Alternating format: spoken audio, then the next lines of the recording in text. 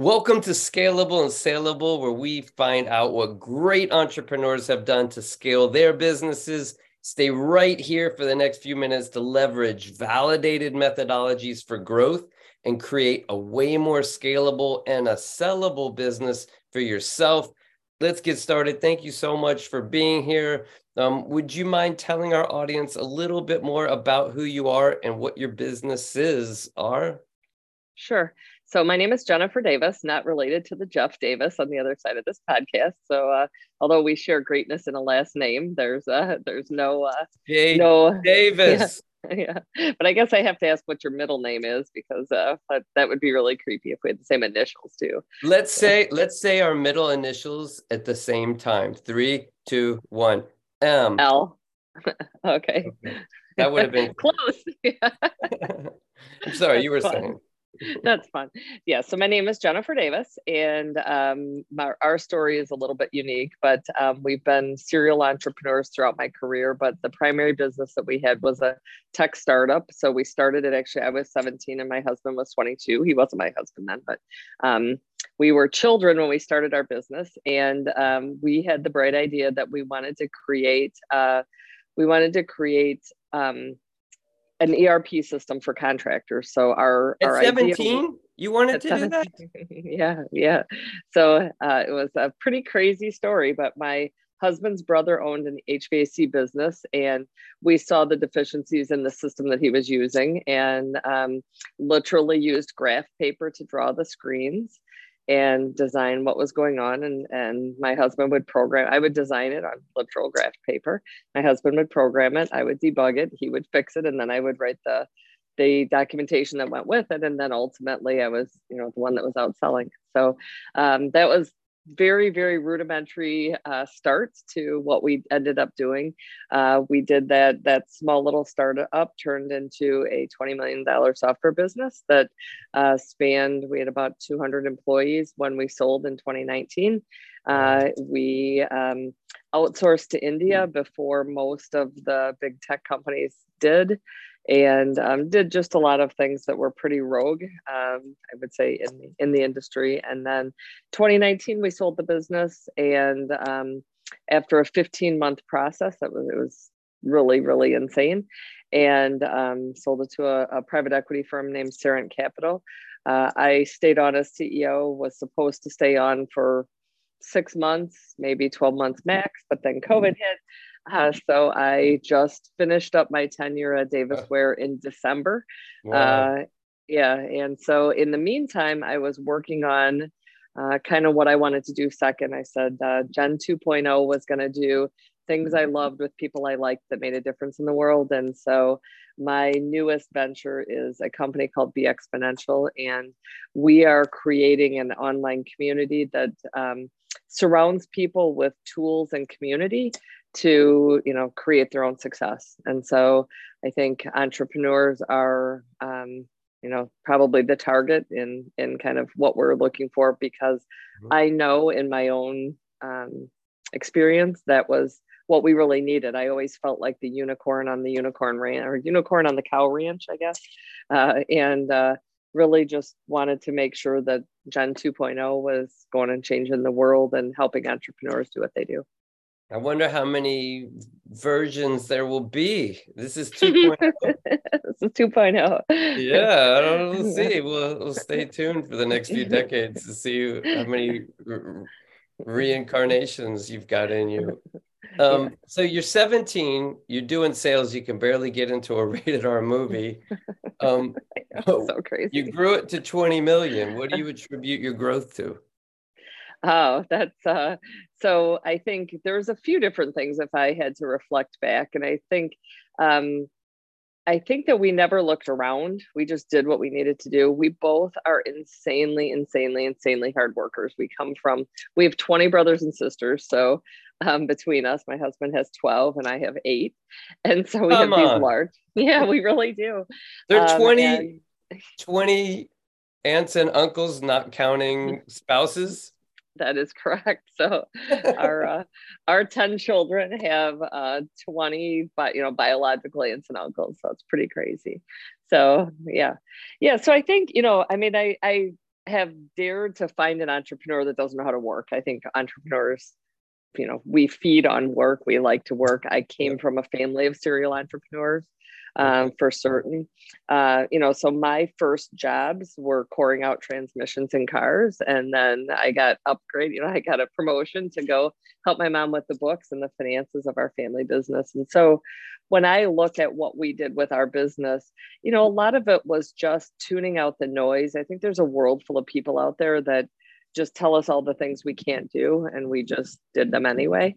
I grew up in the car business. So Jeff, I always have a lot of analogies. And one of the analogies that I always have is I say, we have to treat our trip like a road trip in a car. And so, when we're driving down the road, if we spend too much time looking in the rearview mirror, then we're going to crash. And certainly the rearview mirror has value. We have to look back to see from whence we came, but we can't focus there because we won't see where we're going. And the side mirrors give us perspective on what else is going on around us. But if we spend too much time looking out the side view mirrors, then, we're also going to crash and that could be a head-on collision. So that wouldn't be good.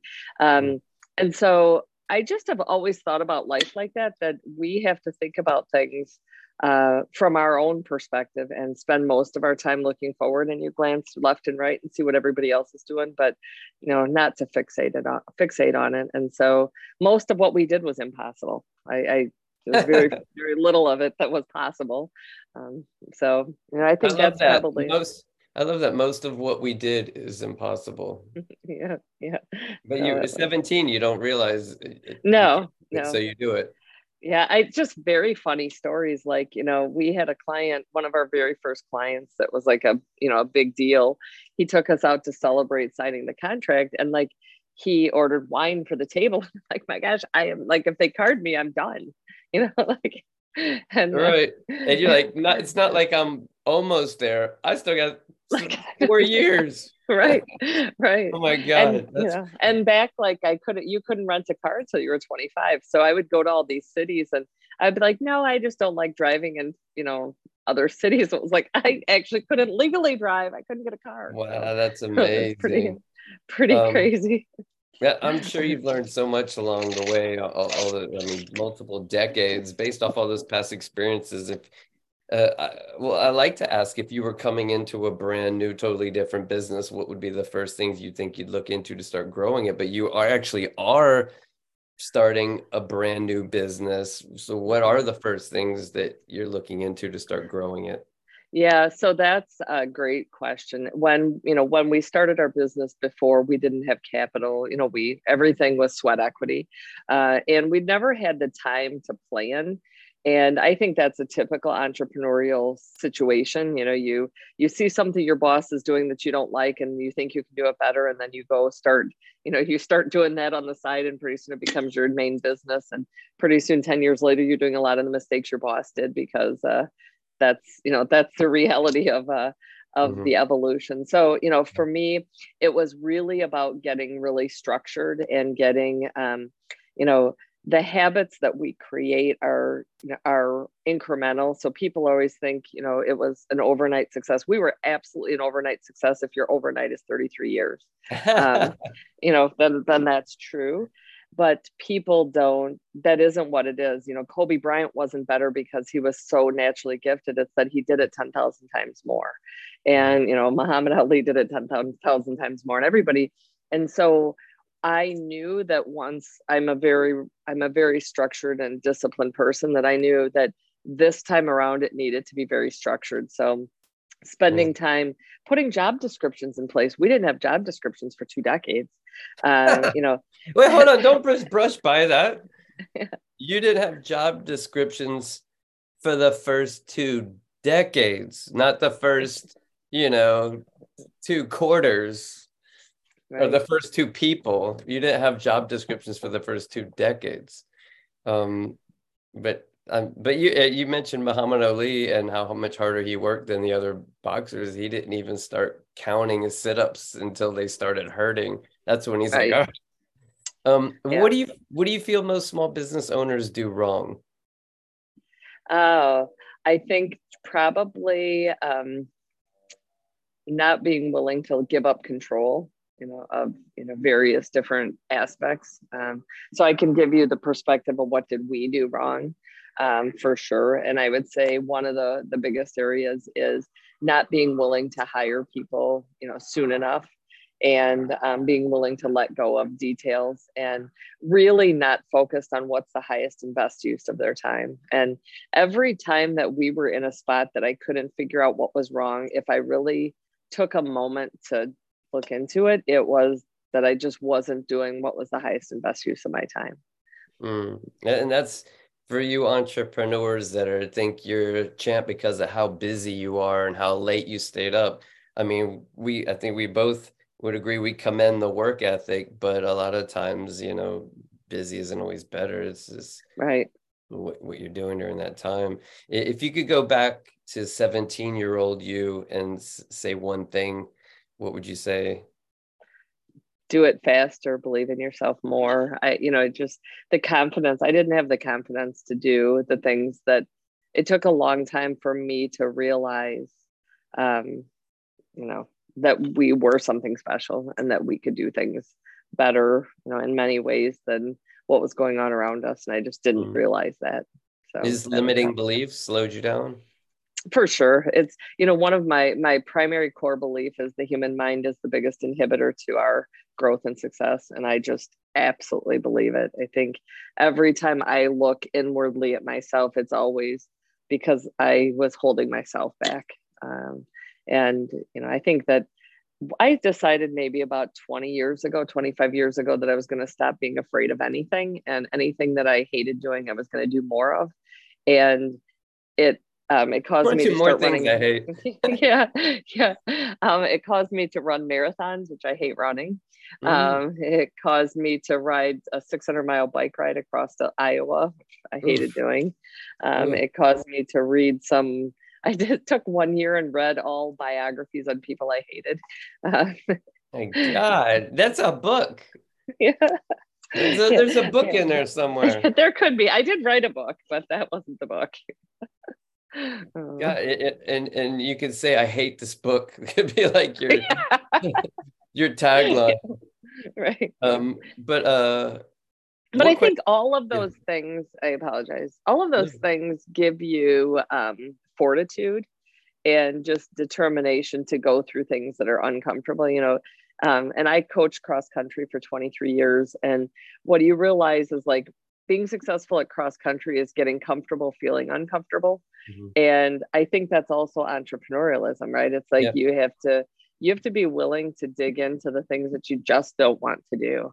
And and get deep in the weeds, and that's where you roll up your sleeves and spend the dark long nights doing. Yeah, there definitely are parallels. Just this morning, I was running up this long uphill thing. It just goes forever. This never flattens out.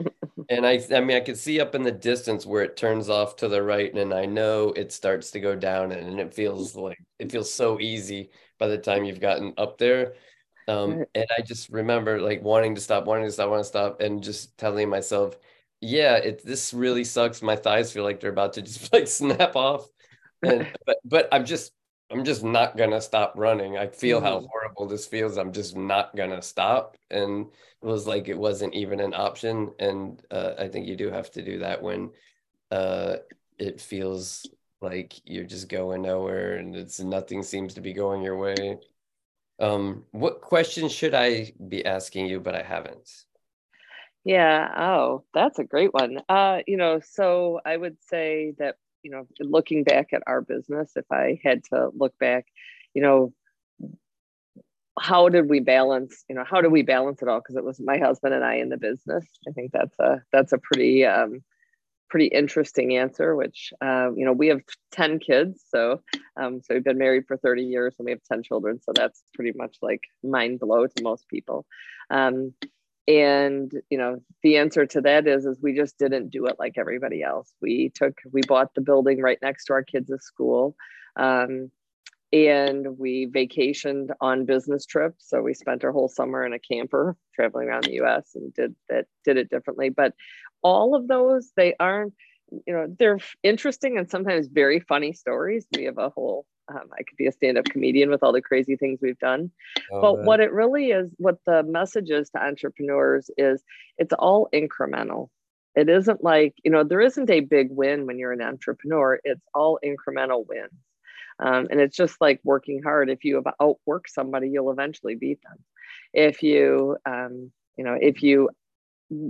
take the time to pay attention to what everybody else is doing instead of what you're doing, you aren't going to find the same success as if you just put a shoulder into it and just get busy and do it.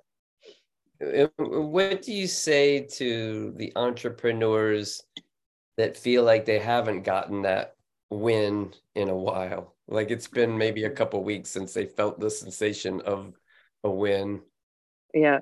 I think that oftentimes we focus on the negatives. And so my answer there would be look for where the win is, because the win is probably there. It's a pretty rare occasion that the win isn't there somewhere. It's just not the win we were wanting or hoping for. That's awesome. Thank you. Yeah. So I think that's that's probably, and just looking back in 2004, my husband spent about 300 days in India. We were, in 1999, Y2K was coming, and we were all very prepared for this big fiasco, and there was none. It was all overblown, just like many things. And but during that time, I'll never forget, on New Year's Eve on 1999, we were at the office waiting for the world to melt down. And at the time, my husband loaded this new software on his computer, and it was the first time that we were looking at graphical user interface, or GUI, like Windows. And he played with it some time. I had it on my computer. We're having a grand old time being geeks. And he closed his computer screen and he said, we got a really big problem. It says statistically it takes 4 to 10 times longer to program in this language. And unless you can sell it for 4 to 10 times more, or we can hire people for 4 to 10 times less, like we have a real problem. And, we both grew up as Midwesterners, farm kids. The idea of outsourcing felt like the worst thing we could possibly ever do. We're very red-blooded Americans, I would say. And we just realized like that was our only option. And out of that revelation that evening came the decision to outsource. And we outsourced 3 times. Twice we failed. And they were really big fails. And the third time we were successful. And we were successful because I was willing to take the risk to have him go overseas, and he was willing to take the risk and buy a one-way ticket at a time when internet phones, IP phones didn't exist, and internet wasn't reliable, power wasn't reliable. And he said, I'll be back when I figure it out. And while he was gone, I sold our office building and moved into a more cost-effective one, moved into our brand new house. He came home for the birth of our 5th child, but I had a brand new baby. And he got done over there what needed to be done. And what happened was we realized that all Americans were leaving and outsourcing to go buy labor. And, people are people no matter where you go. Dr. Seuss said that one time. And what he realized is they wanted to be invested in the same way Americans wanted to be invested in. And so we incorporated our business, rented office space, hired a lawyer, an accountant, and a banker, and we became an Indian corporation in 2004, which is well before most of the tech world was there. And to this day, we have employees that have stood through with us since then. And the Indian culture is not known to stay long-term, and we've had people with us for decades. But it was because we chose to invest in people. And so, I think most entrepreneurs, when they lose their desire to, when most entrepreneurial businesses, not the entrepreneurs, step away from that as one of their primary core beliefs, is when, the wheels start coming off the rails and, you kind of lose your joy in what you're doing, or maybe the business starts to flounder. And so going back to your other question, I think that's something that I would say is just, remember from whence you came. You do need that rearview mirror once in a while, to look back at how you built the business. Yeah, that's awesome. Not necessarily evaluate yourself from where you are to where you want to go, but sometimes, especially when you haven't had a win in a while, evaluate yourself from where you are compared to where you were. Yeah, yeah, Uh, yeah. awesome.